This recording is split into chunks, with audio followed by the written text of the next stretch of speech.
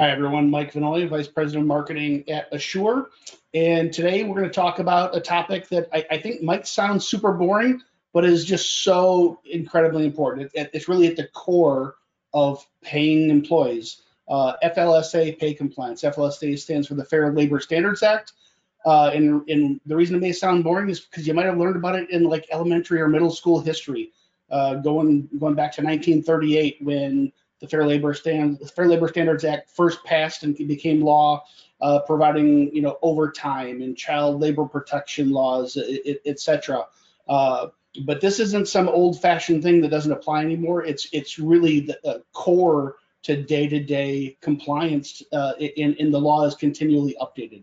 I think maybe making it even harder for employers today. It's not just this federal law that's some 80-ish years old.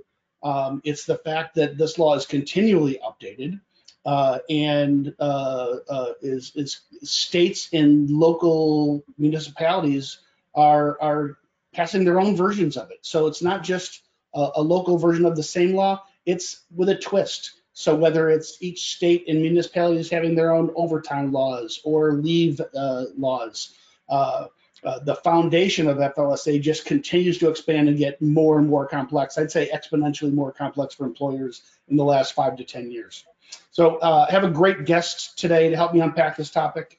Regular watchers of the show, you'll know Brian. Brian Schenker's practice focuses on representing employers in a wide range of workplace matters, as well as preventative advice and counseling. Brian has extensive experience defending class and collective action lawsuits under federal and state wage and hour laws.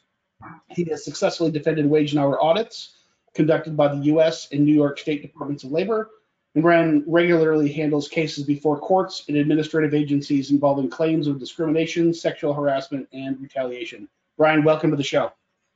Thanks for having me, Mike. And yeah, this is the FLSA, something that may on the surface seem so simple, but I think as we'll discuss today, there's a bit more than that to it. It gives us some compliance challenges for sure. So I remember, I think maybe middle school U.S. history, had to read Upton Sinclair's The Jungle and all the terrible abuses that were happening to employees back then, right? And out of that came unions, came the standard 40-hour work week, came child protection laws, came FLSA, right? So can you maybe just, without going into too much detail, what is FLSA and why is this still important for employers today? What does it cover? Sure. So the FLSA, it's the federal law that essentially sets the floor for minimum wage, overtime, exemptions from overtime, child labor, and record-keeping requirements. States can go above and beyond the FLSA's requirements. Some do, many do not, but the FLSA sets the floor. You can't go under that. So, we have the U.S. Department of Labor, which is tasked with enforcing the FLSA. And so, the main enforcement mechanisms we see here are through, DOL audits, as you mentioned, as well as, private lawsuits in federal or state courts. I think that, one of the statistics I saw, which was really fascinating to me, is that over 135 million workers and more than 7 million workplaces are covered by the FLSA in the U.S. So it's something that business owners should be aware of, understand their state counterparts. But the main areas of concern here are going to be the minimum wage and overtime and those record-keeping requirements. And we see a lot of activity in this area. It's something business needs to focus on because we have the DOL, the federal DOL, state DOLs, private attorneys. As you mentioned, one of the things I handle are class and collective actions. So, these cases aren't always just, one individual employee. It can grow into, large groups of individuals. So there's just a lot going on here, and it's an area where, compliance is essential. Yeah, right. So not looking to scare folks today, but I do want to paint a picture for how serious it is that you must comply. So if I'm a really good carpenter and I end up hiring a crew, and then eventually I have 3 crews working for me, remodeling kitchens and bathrooms. I know what minimum wage is, right? I know some basic stuff just from being around and being in business, but I'm probably really good at designing kitchens and baths. I don't know the details of FLSA. Can you paint a picture for maybe cases you've been involved with for how serious this is from a litigation standpoint, from a fine standpoint of why, you know, ignorance of the law is no excuse. You got to get this stuff right. Yeah, absolutely. And this is one of those areas where, you don't get credited for substantial compliance. So if you think you're doing things right, but you haven't really checked with someone and, you're found to have not paid the minimum wage or not paid for all hours, there's, no mitigating circumstances because you tried to be a good employer, unfortunately. And so the damages can be very big. So, when we're talking about minimum wage or overtime, if you haven't paid, federally, the minimum wage is $7.25, and overtime is time and a half the regular rate. So if a company hasn't paid, those wages, they will be responsible for not only paying the employees those unpaid wages, they're also liquidated damages, which under the FLSA are 100% of unpaid wages. So you owe an employee, one of your workers, $10,000. Now that's automatically become $20,000. As I mentioned before, the plaintiff's bar is very active, and for good reason. Plaintiff's attorneys in this area, if they recover anything for the employee, they can recover their attorney's fees. So that means as a business owner, you're not only paying your attorney to represent you, you're not only paying the employee their wages and liquidated damages and probably interest on that as well, but you're also paying their attorney's fees, at the end of the case. And then there's the issue of class actions, which under the FLSA, it's a little different than a class action. We call it a collective action under the FLSA because what happens is notice will go out to certain workers and they have to affirmatively sign the document, send it back in to join the case. But those can grow cases. So in your scenario, Mike, if you have a number of employees that do similar or the same work, they would be considered similarly situated. And now you can have a lawsuit, not just, one worker in that classification who started it, but now it involves, maybe you have 50. So you can see, exposure, increases rapidly when you talk about, additional workers, potentially joining these claims. And as I said, there's really, the tough part here is you complied or you didn't, right? There's no middle ground that a court or DOL will come to and say, well, you really tried. You made a great effort. There are no bonus points. There's no mitigation for that. So understanding the rules, understanding how to pay, and as we always talk about, Mike, documenting, and we'll get to record keeping later, but certainly in how we pay people, documentation is key because that's the main way you prove to the DOL or prove to a court that you paid your employees, at least the minimum wage and, the time and a half for overtime, or, as we'll touch on, that your employees that you classified as exempt from overtime are actually exempt. So documentation really goes a long way here. Let me ask this. So how does the FLSA get enforced? Because there's no such thing as the FLSA police. There's not a federal department called FLSA. It's a law, right? So can you talk about enforcement? And I think I know the answers here. But beyond the Department of Labor enforcing, inspecting, auditing, there's also the courts, right? Right. So speak to both ends of that if you could. Right. So on the one hand, right, you have the DOL, and this is the federal DOL, the U.S. Department of Labor. Yeah. And I'll just mention real quickly, there are state DOLs who will go around and enforce the state versions of this law. But when Yep. we're talking about the US DOL, what they can do and what they do is they can randomly audit a business. So that means you're conducting your business and all of a sudden an investigator or two walk into your shop. They show you their business card. They say they're from the Department of Labor, and they want to ask you some questions as a business owner, and they also want to walk around and interview some of your employees. They're also going to ask you for a whole lot of records, payroll, time records, tax records. There's a whole lot of stuff they will ask for, and they're entitled to do this.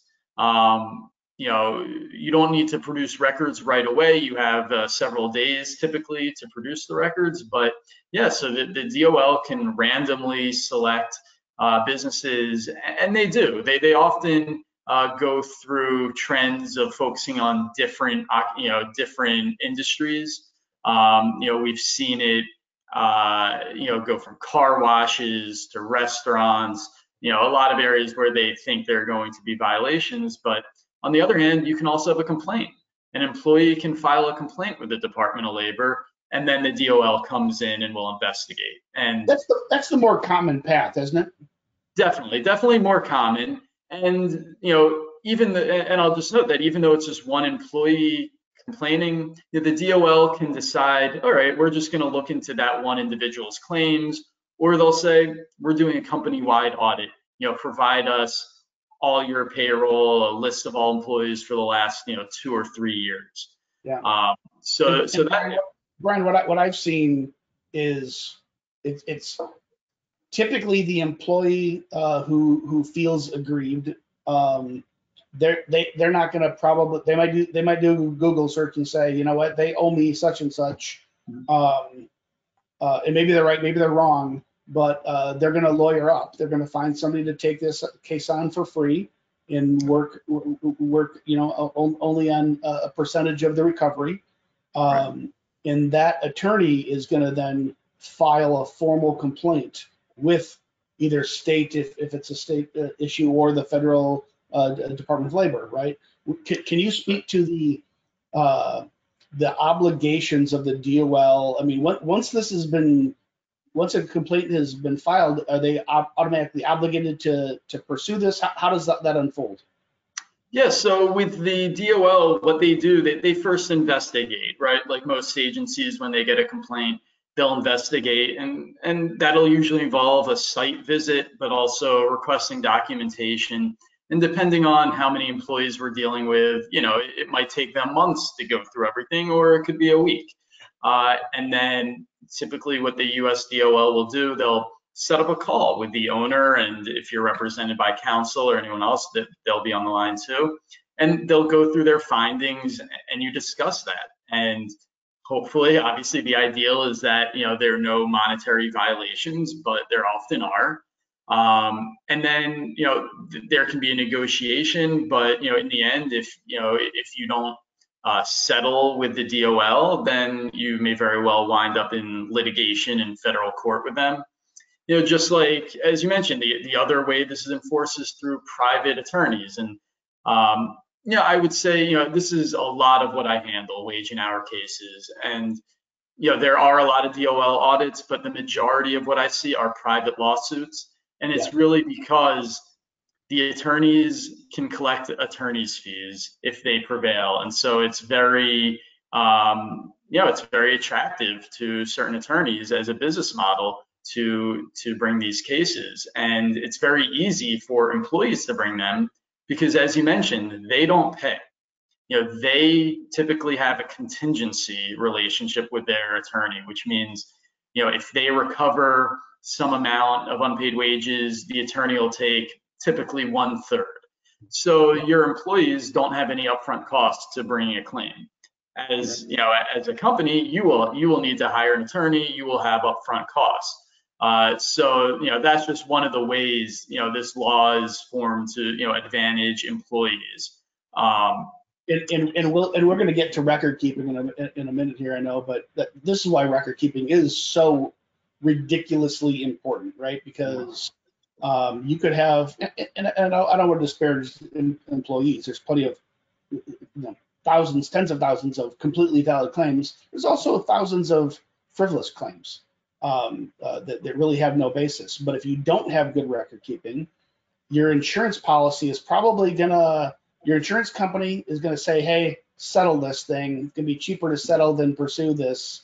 They're gonna walk away with some money, but you're still gonna have at least some cost to defend up front, even if you end up settling out of court. This is gonna cost you thousands, at least thousands, probably tens of thousands of dollars for the most basic claim, right?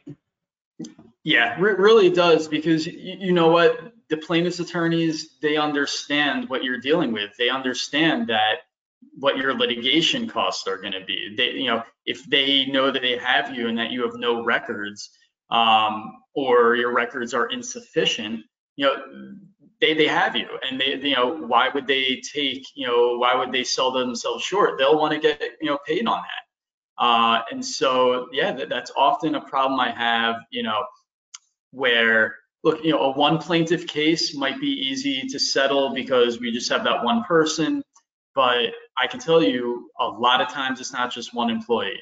It's 7 people coming together, and then like you said, even if it's 10, 20,000 that's owed per person, which I've seen a lot more than that. That adds up very, very quickly and becomes an expensive we'll call it a learning lesson for an employer. And that goes hand in hand with the class actions, right? That if they're going to seek a class or collective action, depending on the size of the employee, that could range from a dozen extra plaintiffs to hundreds. I've had cases where between the time the complaint was filed and 30 days later when we were filing an answer, we had over 100 employees join the lawsuit. And that's not a place you want to be as an employer. And if that is where you are, as we'll discuss, really hope that there are good records and that you've gotten good guidance on your FLSA requirements and obligations. And here's something I want to drive home, that if you've got a bunch of employees coming together, then chances are you've done something wrong, right? I mean, because that wouldn't happen otherwise. Right. But most people listening today probably think, that's not me. I don't even have lots of people who work here. I've got 20 people in my firm, right? And so we're like family. We work together for a long time. I don't need to really pay that close attention to this. I can tell you that literally 2 weeks ago, talking to a customer, they had an employee that, and they were asking, and we're going to touch on severance here. They're asking advice on severance. Had an employee that had been with them for 12 years. They were like family, right? They truly were. At work, outside of work, they were friends. And this person started having some mental health issues that over a couple year period of constant coaching and paid leave, and I mean, this was a tortuous employer trying to help their friend employee, and this relationship ended up just going south, and the person had to be terminated. My point is, don't think this doesn't apply to you just because you got a small firm with a small number of employees. We all like each other, and Johnny would never sue me, Sally would never sue me. Not true. Probably not, and probably not soon, but stuff happens, right? So you've got to, no matter what your situation, you have to understand this, and you have to document. You have to have good record keeping. So yeah, and Mike, the reason I'm smiling is because so many times that's what I hear from clients, especially at small businesses where maybe there were 5 or 10 employees. These are workers who've been there, 5, 10, 15 years. They've been invited to, your family events. You've gone to their, christenings. It's things like that where, because a business owner treats the employees as almost family or friends, and they forget about the formalities of the relationship and tracking time worked and paying them the right way. And maybe the employee says, don't worry, I want to be paid a salary, don't worry about overtime. And look, maybe that works for a whole bunch of years, but then at the end of employment or some point thereafter, they smarten up and they realize, well, that wasn't the right way.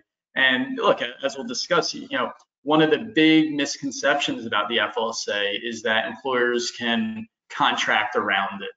That if you have an employee who wants to be paid a certain way, let's say, say a non-exempt employee who should be paid hourly and get overtime, that you can pay that person a salary as long as they sign something saying they want a salary and you're safe. Yeah. That's not the case. Courts will not uphold any agreements to avoid the FLSA. And so, yeah, I'd say, if you're an employer, don't get trapped in that idea that these, your employees are loyal, they'll never do anything. As I've said before, the first employee, your last employee you fired is the first one in your pocket, right? Loyalty ends at the door. And sometimes even before that, when they file something while they're still working. So, yeah, definitely, that just spoke to me when you said that, because I've heard that so many times from small businesses that, if this is a long-term employee, we've never had any issues, and now they have a lot of exposure on their hands. So I definitely want to go deeper on classification and when it comes to the overtime impact. But let's maybe start at kind of an employee life cycle. Let's talk pre-employment applications, job offers. Let's talk employment classification and overtime, et cetera. And then let's get to record keeping, and then all the way on an exit, severance, and such. So talk about the recruiting, the onboarding, putting in job posting. What requirements do we have when actually providing a job offer? Right. So I think, right, even before we get to that stage of making a job offer, most companies should probably develop a job description. And as part of that job description, the company is going to decide, the first step in this process, is this position exempt or non-exempt?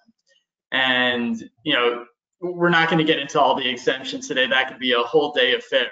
And Mary Simmons, if anybody interested, Mary Simmons and I did a show on this exact topic.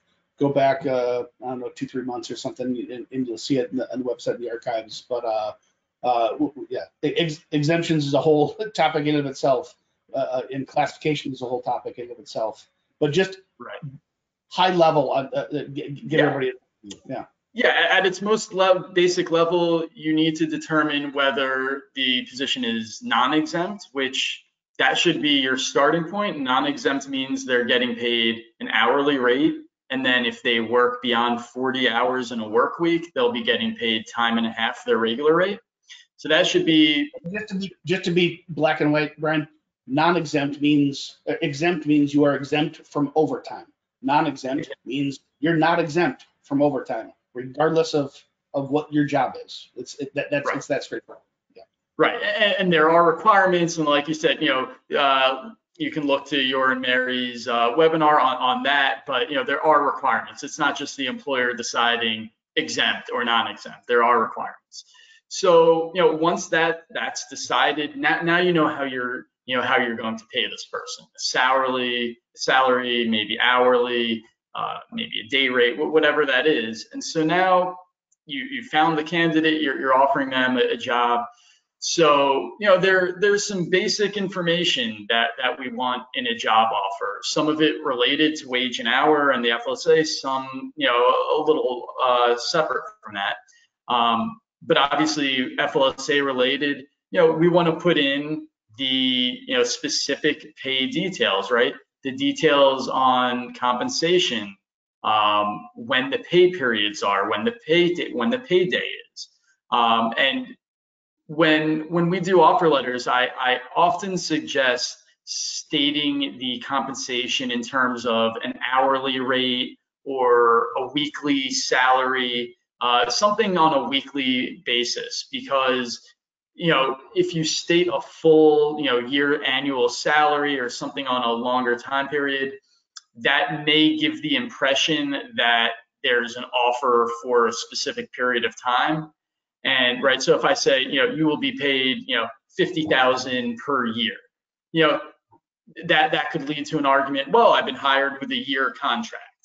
It might not fly, but again, avoid any confusion by stating it in the smallest terms: the hourly rate, the daily rate, the weekly wage, and then the judge might throw that one out, but it might cost you $5,000 in lawyer fees to make the case. Yeah. So yeah, that's a very, very simple one, and you just want to you're just being as accurate as possible. But other things that we're looking for in offer letters, except for anyone in Montana, we want to say that it's at-will employment. Montana doesn't quite have at-will employment, but we want to confirm that it's at-will employment, because that means the employee can be fired at any time for any reason or no reason, and likewise the employee can quit at any time for no reason. And so that's a basic tenet of at-will employment. So as many times as you can state that in an offer letter, that's fine. But then, some other, information about the position, right? The title, the start date, the shifts, whether it's full-time or part-time, and usually we put something in their, language that says something to the extent, the company, has discretion to alter these, responsibilities or these, parts of your job, because you're the employer. You do retain that discretion. There's also, benefits information that should be included, medical insurance, 401k. But again, that should be very limited information, because there's a plan document that's going to explain that. So you might want to explain what benefits are available, but no need to get into a long-winded discussion of that. Same thing with PTO, paid time off, vacation, those types of benefits. Again, no real reason to go through that all and have it, every part of that policy in the offer letter, but you might mention it and refer the employee to the handbook. Right? Can you? One of the things that I think is really frustrating for employers when they listen to a conversation like we're having here. On one hand, there's a law that it's black and white. This is legal. This is illegal. Right? This is the law. On the other hand, they hear people like us talk, and this sounds like a bunch of vagary kind of suggestions. The law does not. FLSA does not say you must have a job description. It does not specify the requirements of an offer letter. Can you bridge that for everyone? Why is it that you're making these, call it suggestions, right, in how, it's kind of a no-brainer that more than a suggestion, we're gonna thump right, you upside the head and say you really need to do this. Yeah, and it goes back to, the offer letter is really the first part of the documentation you're creating to protect the company. Okay, right. So when we're talking about the wage information, right, look, a lot of states, the FLSA doesn't, but a lot of states have requirements about, certain notifications of wage rate, pay days, things like that at the outset of employment. So, also by putting this in an offer letter, you're complying with some of those rules. But, at its most basic, you want the employee to have this information. You want to be as clear about how they are paid as possible. That will, avoid lots of confusion down the road if they have a document that tells them how they're being paid. Again, I've had many cases where no documentation was ever given to the employee. There are no records. It's just, all verbal. And in a lot of those cases, the lawsuit comes about on one part because the employee thinks they're underpaid, but on the other part because they're not quite sure how they were paid. or how it was calculated, or how their hours were calculated, or their rate of pay even. So, putting those out, explaining those basics of how the employee will be paid is so important, not only for compliance, but look, you can avoid a lot of legal issues by being as clear as possible with employees. And we talked about that with handbook provisions, set their expectations. And so that's really, where we're starting here, right? You don't want to give them, an employee, the impression that they're being hired for a year by saying, you'll be paid, 50,000 per year. We're going to say you'll be paid X amount per week. For your convenience, this is an annual salary of 50,000. So these are all, some are required, but these might not be required things, but they all go towards what we're trying to establish. This is how the employee is being paid. This is how it's calculated. And, down the road when the employee, questions or challenges or makes a claim, here, we can go back to the file and we have this documentation. Look, John Doe, remember on, June 30th, you signed this, there's your signature, you recognize that this was your, how you were going to be paid. So it does, it's a big benefit to put this type of information in there. Okay, so I guess, and I can't help myself, I keep jumping ahead to record keeping, but in the same way the IRS has an explicit, X number of cents per mile that you can expense, the law is black and white. It is simply a best practice to actually log your miles, right? So, because if you did get audited, if you have no proof, no documentation, there's the cost, risk, all that. So I think what we're talking about here is really just a smart way to run your business and proactively helps you as the employer stay compliant, right? Because you're thoughtfully putting these things together, but then the documentation is all in place. Should something bad ever happen, you just pull it out and say, no, we did it right, and here's proof. Right, and that's just, look, just, for anyone to think, if you're in court, would you rather have it be your testimony versus the employee's testimony, or would you like it to be your testimony plus a whole bunch of records that were kept, whether they're time records, pay records, offer letters, notices, things like that? Those types of documents speak much louder than words, right? If I'm a business owner and I have to come in and testify as to what hours this employee worked, that testimony isn't great. It's not going to be specific day to day, but if we have contemporaneous, time records of when he clocked in and clocked out each day, then by way of having those records, we turn the burden around and put it on the employee to establish that those records are wrong, rather than if you have no records and you have no documentation, the employee can get up there and say whatever they want, and there's a rebuttable presumption that what they're saying is true, unless the company can come forward with specifics, contradicting that. So yeah, I know we keep going to records, but yeah, records, and again, it's because we can't overstate the importance of having, wage and hour records. And again, just for clarity, for our non-exempt, our hourly employees, those records are the main records we're talking about are time records and pay records, right? That's what it really boils down to on a broad scale. Yeah. Okay. So all the categories, classification, pay, hours, rate, all these things that fall under the FLSA, we should include those in the offer letter. Really, it's kind of the punchline here, and preceding that all the way through from the application process all the way through. But good best practices to include these in the offer letter. Okay, so now someone's on board. We talked a little bit about classifications.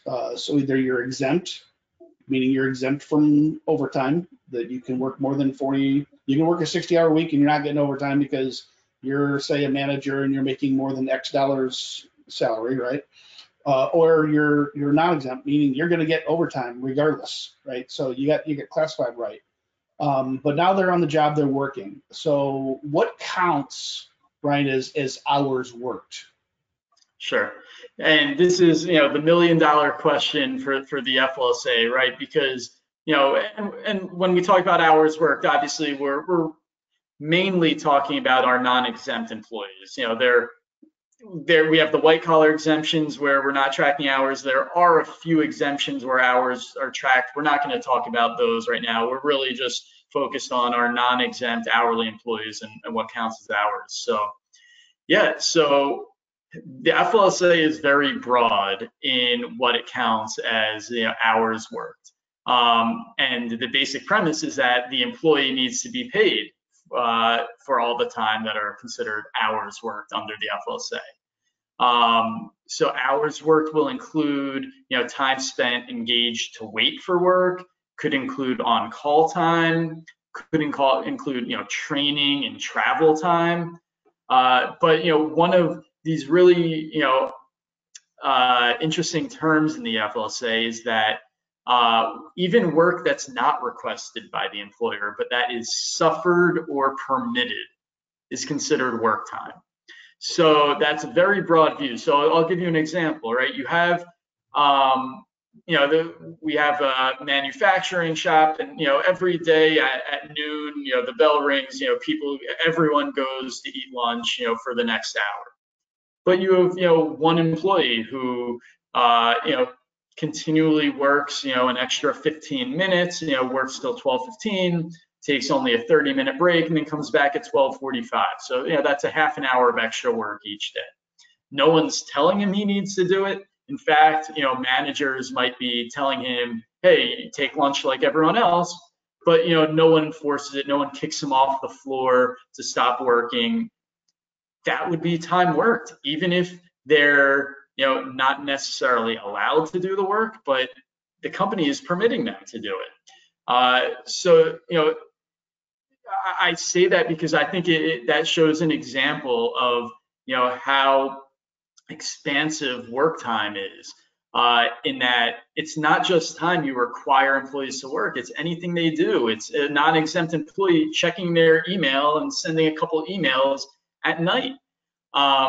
And so, working this back to record keeping, this is why employers, and often it will depend on what industry you're in, what are the realities of your employees' work life, but there needs to be systems in place for employees to capture this time, for employees to report, right? If they're on a meal break and they perform some work, you should have ways for them to inform the company that they worked, because you can count on it that if they ever make a claim, you're going to get all these, we call them off the clock claims, right? That the employee is going to say, I worked more hours beyond the hours that I actually recorded, right? You told me to record these hours, but hey, I was supposed to have a 30-minute lunch break, and 15 minutes into that, I had to take a work call.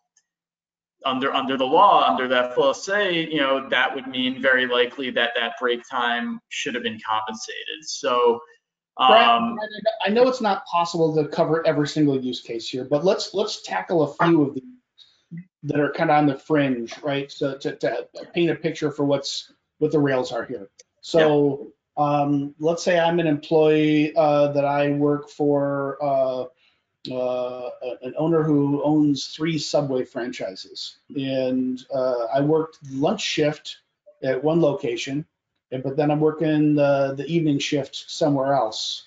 Am I on the clock? So I'm clearly not on the clock driving to work in the morning or driving home from work in the evening.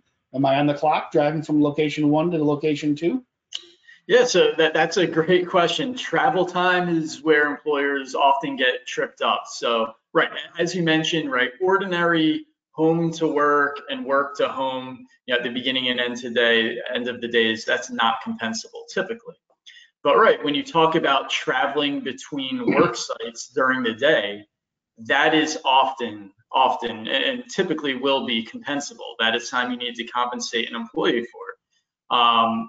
Really what happens is once the employee's day starts and then they perform any travel as part of that day, that travel is typically going to be work time and need to be paid for.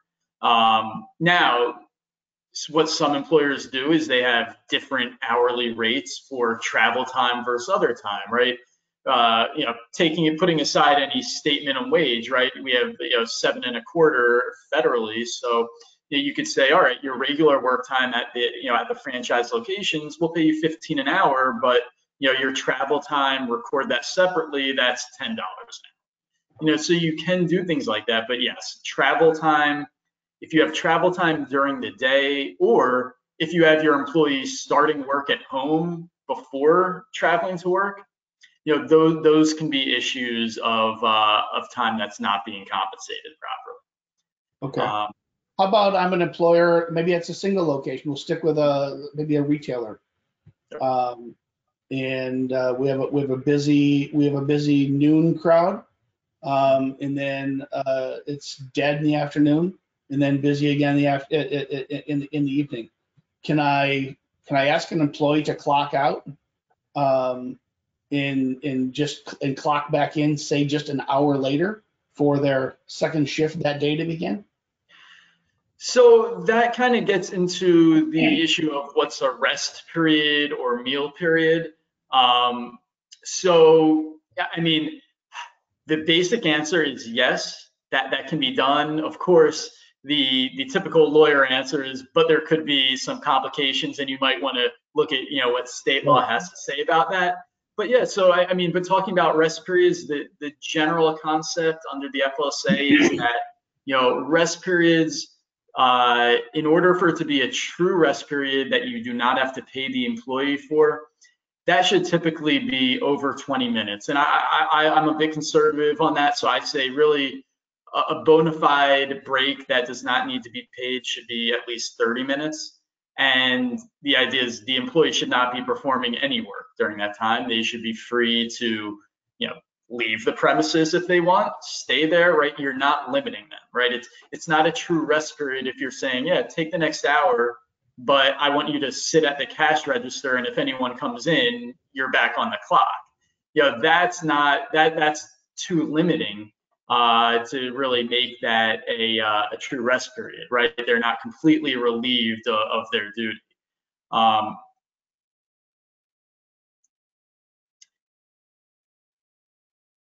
Sorry. And another thing that I've seen are auto deduct policies for lunch, right? So auto deductions for meal periods can also be a problem. In some, when you have these auto deducts or meal periods, or really most employers should have some policy that provides a way for the employee to report time worked that otherwise, isn't captured, right? So there should be policy, contact HR or, the owner, whoever it might be, an email to them about work, right? So that, if it's something you did at night, if it's something you did at lunch, those hours, can be captured. Got it. Okay. Anything else that employers need to understand about hours worked? Yeah, so real quick, I'll say one thing that where I often see employers not paying for training time, whether it's at the outset of employment or throughout employment, I think that that's one key area where typically training time is going to be compensable unless it fulfills a number of factors, and we won't get into all those today, but just be on the lookout for for training time. It likely should be compensated. Got it. Okay. All right. Let's move. And again, so when it comes to, so we talked about offer letters, we talked about hours worked. Highly encourage everyone to take a look at the show that Mary Simmons and I did on this topic around classification for how to determine exempt versus not exempt and what those exemptions are for overtime. But let's move to record keeping. We keep hinting at it. It's not legally required to have a job description. It's not legally required to have an employee handbook. It's not legally required to include all the FLSA components in an offer letter, but it's dare I say, insane not to. That's how strong our advice is, right? So it's advice. But break down what is legally required for record keeping under FLSA, and then let's broaden that out to whatever else we have not yet covered for suggestions.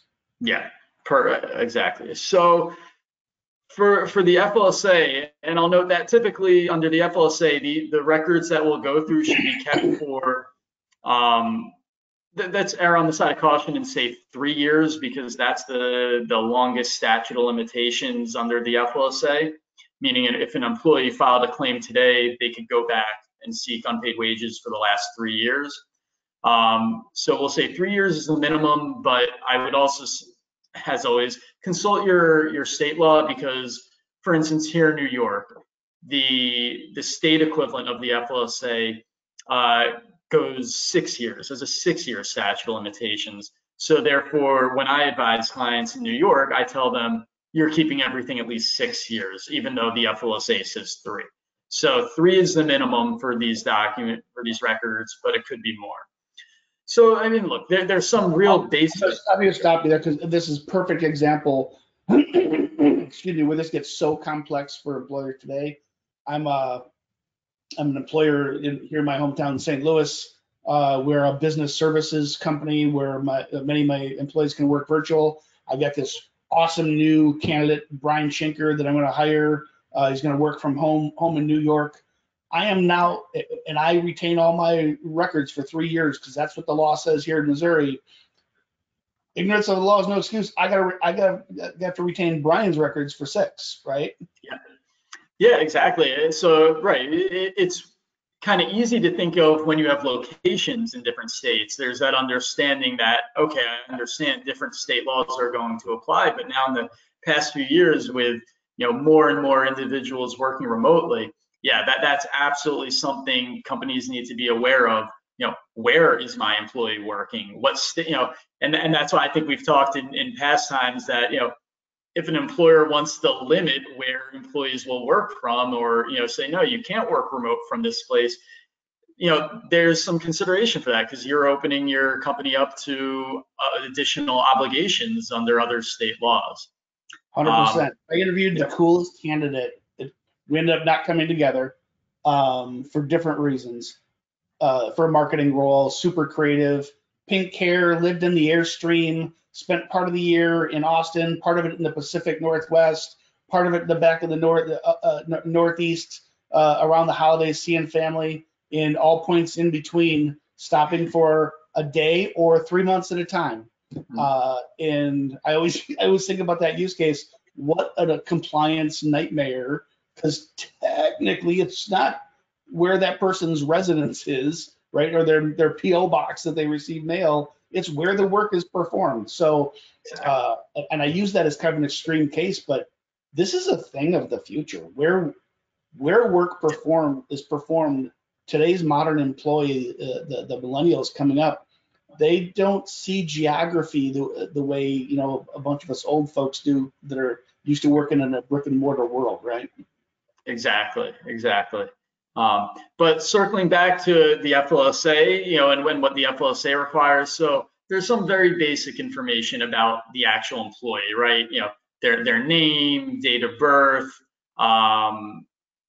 social security number, address.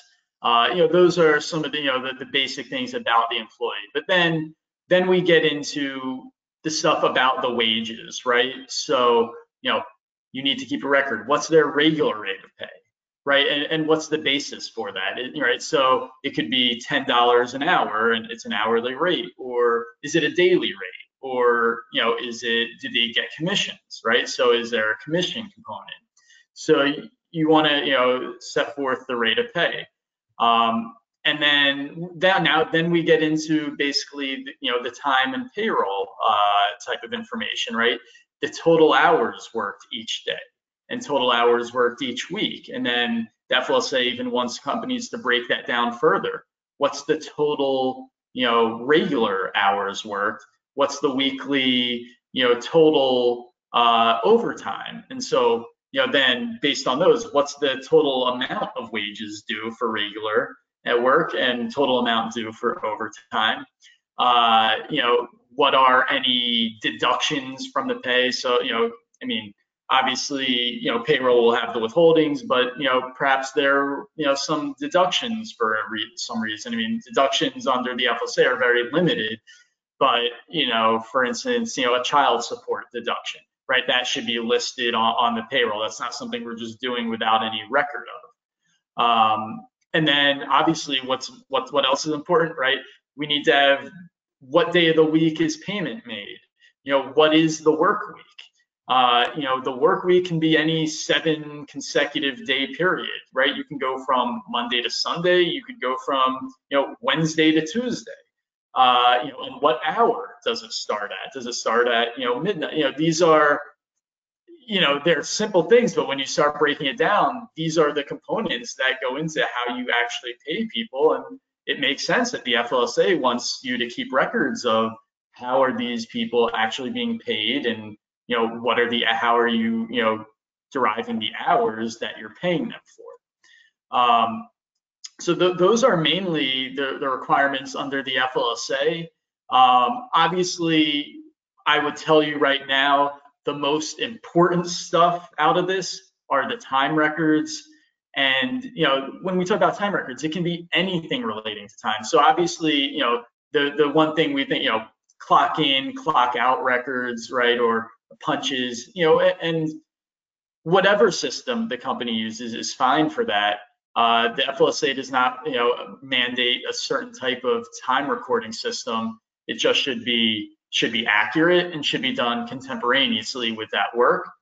Yeah. But those are the most important. So you have the time records, but maybe you're also keeping work schedules, right? If you have work schedules apart from the time records, those are something that should be kept. Maybe there's something electronic that should be kept in this regard. One thing that I often see, companies not having is that even though they will pay commissions, that for their commission employees, they won't actually retain records of how those commissions were calculated. And then you get an unpaid commission claim, and we're left doing reverse calculations based on whatever data we have left at this point to figure out if the employee was paid correctly. So, a lot of small businesses, and I've seen it before, it's back of the napkin, back of your hand, some calculations that you're doing in pencil, and you throw it out, and, that's not something you want to throw it out. You want to keep those records, and again, it doesn't need to be something in Excel. It can be your handwritten record, but just kept. Right. In that case, that going further upstream, having a clear, concise, well-documented commission and compensation plan, right, including initials, signature, that it was received and understood, right? I mean, I've firsthand have seen cases where great employee turns into disgruntled employee, never saw it coming, and all of a sudden completely blindsided by a suit saying, hey, I'm owed commissions for this thing that everybody in the company knows they didn't pay commissions on that, right? Yeah. But there wasn't documentation to prove otherwise, and it cost that company a lot of money. Yeah, no, exactly. And so these are things that, look, if I had a nickel for every time I spoke to a client and I said, all right, look, when I get a wage and hour case, an unpaid wage case, the first thing I'm asking the client is, what records do you have? Do you have time records? And so many times I hear, oh, well, I did. I had time records, but I threw them all out, or, I threw out the ones other than the last 6 months. I cleared out, the garage, or I cleared out our, warehouse and threw them out. And that's so tough to hear, because, the company made the records, they had them, and then they just didn't preserve them long enough. And that's so painful, because those are the documents that help you defend a case like these. There's no avoiding an unpaid wage lawsuit, an FLSA lawsuit, but the records are what get you out of the lawsuit. The records are what provide the defense and will, result in the dismissal or a very small, monetary resolution. And so, yeah, so, where do we keep those records? I mean, number one, keep them somewhere safe. Sometimes we don't want to store them on the floor in a basement.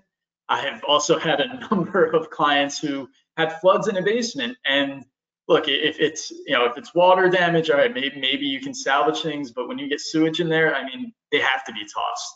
So now you have problems. So, they should be kept at the business location or some central, record keeping location if outside of the business location. But you may want to invest in a safe or something. Just make sure that it's not in a place that's likely to get destroyed, and it's in a place where no one's likely to confuse it with other records that could be thrown out. Any guidance? So in 2022, right? So a lot of people, plenty of people still like paper. Will print digital documents to put it in a safe or a file cabinet somewhere. But a lot of people will be thinking, oh, why would I create paper when I can just have all this in the cloud? What guidance do you give for digital in versus paper, physical, etc.? So I think it's a great idea to scan in these records if that's what you want to do. I mean, depending on the number of employees, that could be a whole lot of data. But even if you're doing that, you should still retain the originals. Most courts have a rule where if there's an original available, that's the document that should be used in court. But look, backing them up, scanning them in is a good tool, because if those originals ever get lost or destroyed, then the electronic scans, those become the best evidence and would likely be admissible, because so yeah, definitely a good idea to back things up. And look, sometimes the records might only be electronic. Lots of companies use cell phone apps or computer apps to track time, so there is no handwritten timesheet or punch card. It's all electronic, so that's fine. Those are great records too. Yeah, I mean, in our case, we have time and attendance software that helps companies, stay FLSA compliant. You're not going to print out all those punches, scan them, and then store them. You're just going to store the punches in that Right. time data, right? Exactly. And then I think the only other. But to your point, if I have a proof that I emailed you a job offer, but and later there's a dispute and I don't have your reply, I don't have your electronic signature, that would be considered beneficial evidence. It's like, okay, you showed the employee that you sent it, but you have no proof that they actually read it or understood it and received it, right? So even as, no matter how digital we are, anything that gets signed or some acknowledgement really should, if you're going to go digital, which would be my preference, so what I do in our businesses, is you scan it and you stick it in the cloud, right? Exactly. Yeah, and then I think real quick, the only other record keeping piece we have under the FLSA is the required posting. That's it's something that should be posted in a conspicuous place where employees go, like a lunchroom or employee lounge. The DOL has their poster on their website. I imagine, I'm sure Assure, it can provide those to clients who ask as well. There's all of our clients, they get compliance posters to put in their break rooms. Right. Because this is the only more one. Specifically, what that poster is and why it's required. Yeah. So the poster, most people will never read it. What you probably will see in biggest terms are the word, Fair Labor Standards Act, and you'll see $7.25 per hour. So it's explaining what the minimum wage is, and it also has, albeit in small writing, some general information about what employees are entitled to receive in terms of minimum wage and overtime. It's kind of like an overview of the FLSA for employees. And so again, it's something I wouldn't suggest, as an employer, you don't need to create something new, but this will go, in whatever wall you have that has the other federal posters like, the FMLA poster and other federal posters. And, most states have their own, state versions. Before we know it, we're going to be, covering the whole walls, in the offices with these posters. But again, important to put up there in lawsuits that I deal with. This is a discovery request. Show us where you posted the FLSA notice, the poster. It's important. It goes to show that you're a company that takes its obligations seriously. So this one is a legal requirement. So make no mistake, you need to have the poster, and as long as it's in a prominent, visible place for employees, doesn't have to be at the front of the store. Could be the break room, could be the back door, could be wherever. But you got to do it. How it also implies the age of the law, because what is the legal obligation for the poster requirement for virtual employees? Right. So that's something where, I would even suggest if you have virtual employees, then you can get these posters, in electronic form and, put them all together and email them to the employee. Because, if they're not coming in, that's something where you're not going to be able to show the posters to them. But I think a best practice is, all the posters and especially the FLSA one, we already know it's available electronically. It's on the DOL's website. Just send it to them. You don't need to explain it to them. You don't need to, walk through or read it with the employee. But the fact that you're providing it to them is what really counts. Yeah, email and or your company intranet. If you're a virtual company, presumably you have other electronic ways of communicating. Right. Yeah, a lot of these are posted on company intranets and have a link where the employees can go to all the posters and such, so it's still made available. Brian, let's move to maybe the last topic here, the exiting employee. One of the questions we get a lot about is severance. Are you really required to provide it? What does FLSA, if anything, have to say about it? If you're going to do it, what can be included, what not included? Take us through that. Yeah. So severance, so just to define severance payment, right? That's a payment you're going to make to a terminated employee at the end of their employment. Typically, you'll be paying them some amount of money. They'll be, signing a general release, releasing the company of any potential claims. So the first part is severance pay is not required by the FLSA, or for most other laws for that matter. There are probably only, two circumstances I can think of when it might be required. One would be, some states have laws that if you're doing a, large layoff of a certain number of employees, there might be some severance payment needed to be made. Those are few and far between.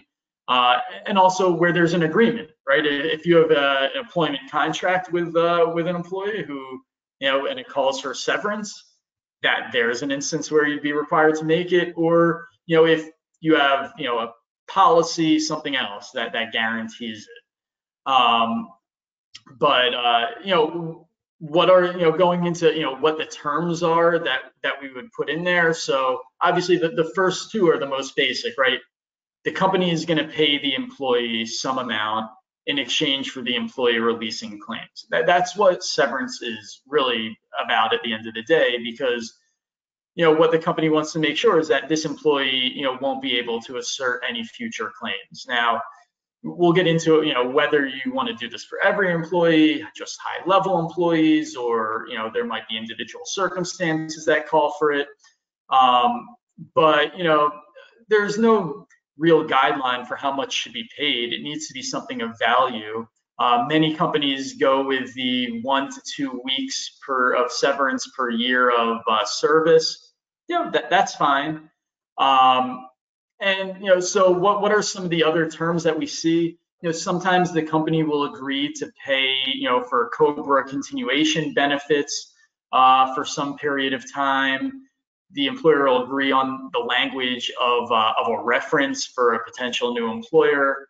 And but there are other things, right? The employer could include a confidentiality provision in there, or if there was previously some type of restrictive covenant, like a non-solicitation, that can go in there, or, the employee will affirmatively agree that they will abide by the agreement that they previously signed. That's helpful in enforcing a restrictive covenant if you have an employee at termination getting payment and then agreeing once more to what they've already, previously agreed to in a prior agreement. Yeah. And so another thing, return of company property is another provision we put in there, right? You don't want to pay this person severance until you get your company, laptop back, or other, trade secret information. So, those are all things that are part of it. And real quick, I know we're running out of time, but, my general take is that these shouldn't be offered to every single employee.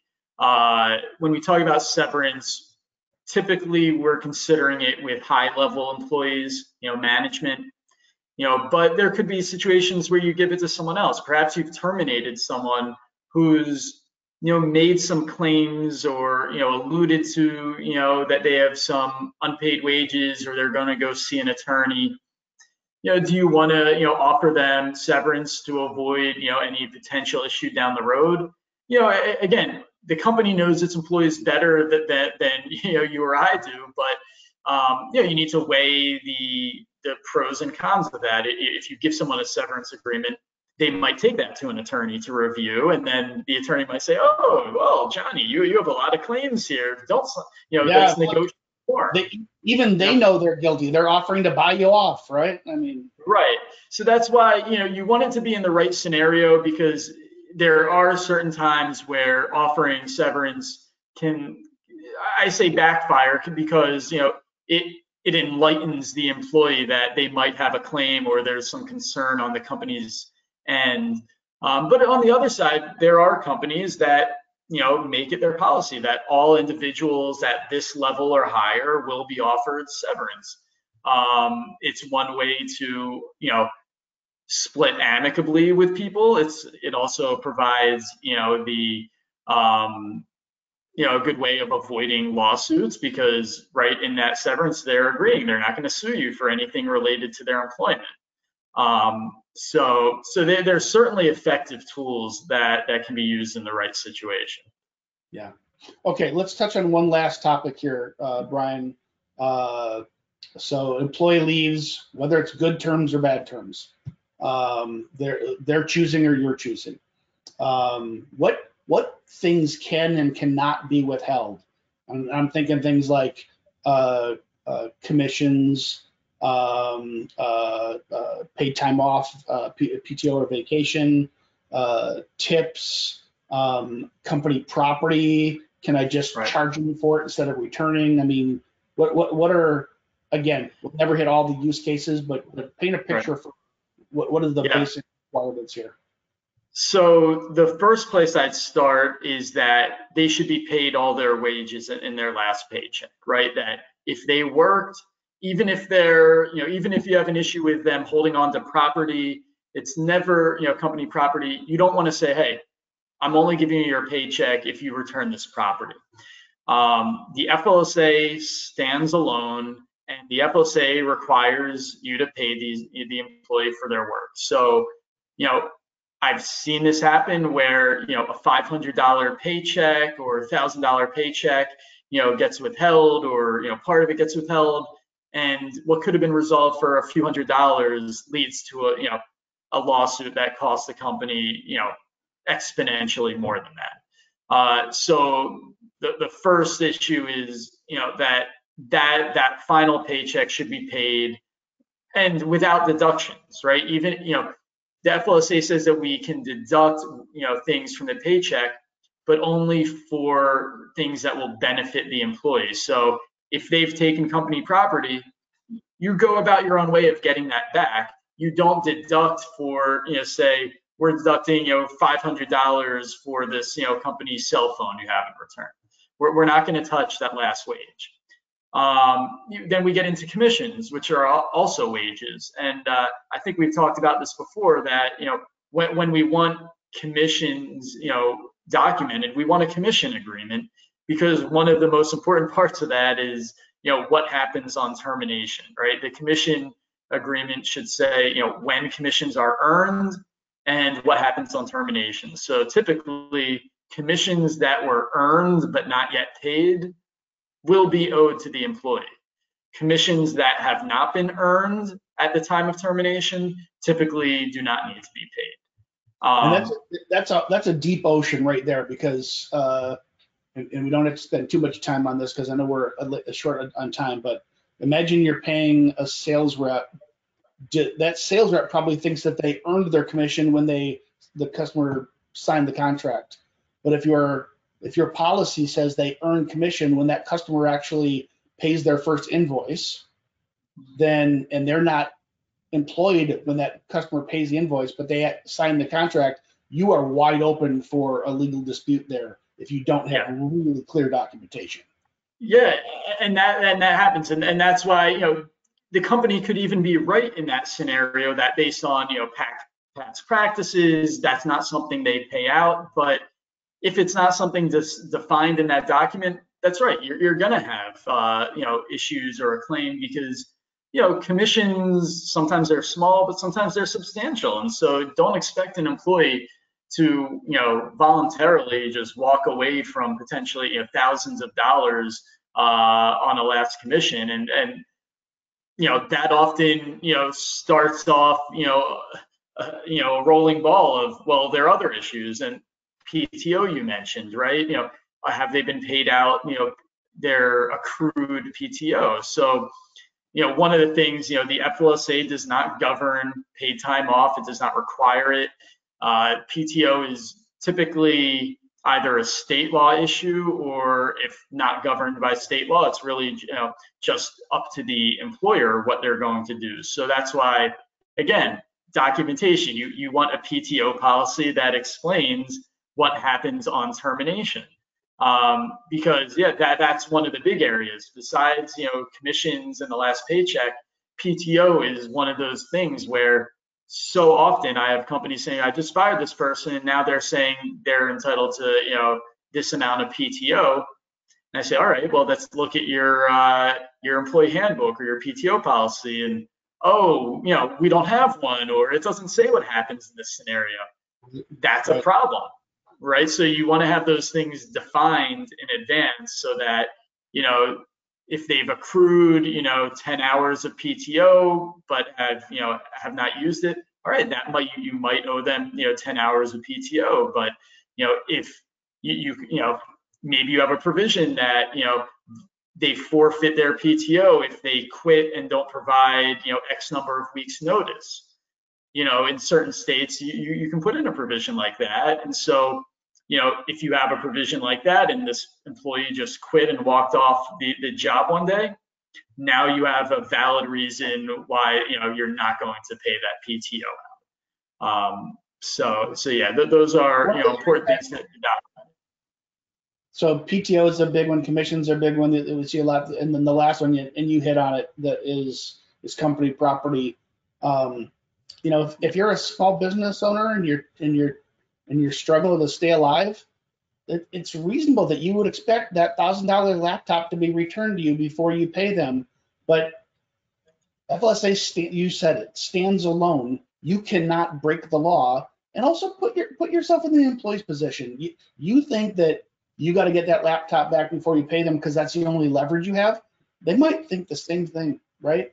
If I give them the laptop back, are they going to pay me? Right? Right. The relationship ended. Presumably, somebody's not happy about that. So you can't break the law. You have to follow FLSA no matter what. Find another means to recover. Brian, anything that you would say just to kind of wrap up our conversation here on pay compliance for FLSA?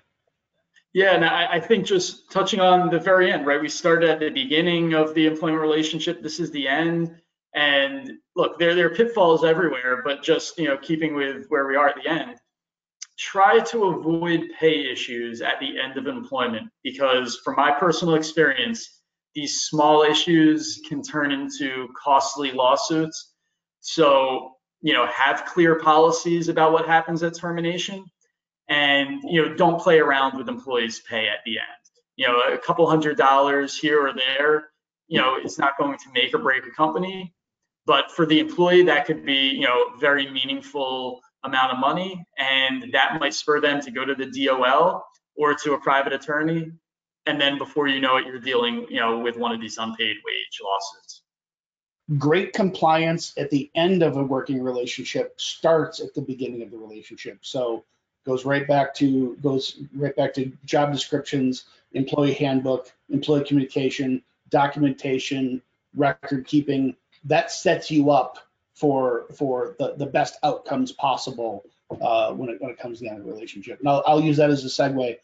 This stuff is complex, and this is what Assure does. So we have 3 different levels of HR service. If you were going to hire a SHRM certified HR professional, you're easily looking at $80, $90, $110, $120,000 a year. For truly pennies on the dollar, we can have services where we can be your virtual HR department, and as simple as providing and building out an employee handbook and job descriptions to keep you compliant, all the way up and through, we are your virtual HR department, and your employees call us with all their questions, and we become an extension of your team. Brian, do you want to take just 30 seconds and explain your role and your firm and how you help clients? Sure. So as Mike mentioned, I'm an attorney with Jackson Lewis. We're a nationwide law firm. All we do is labor and employment representation of companies. We have over 60 offices, over 900 attorneys all throughout the US.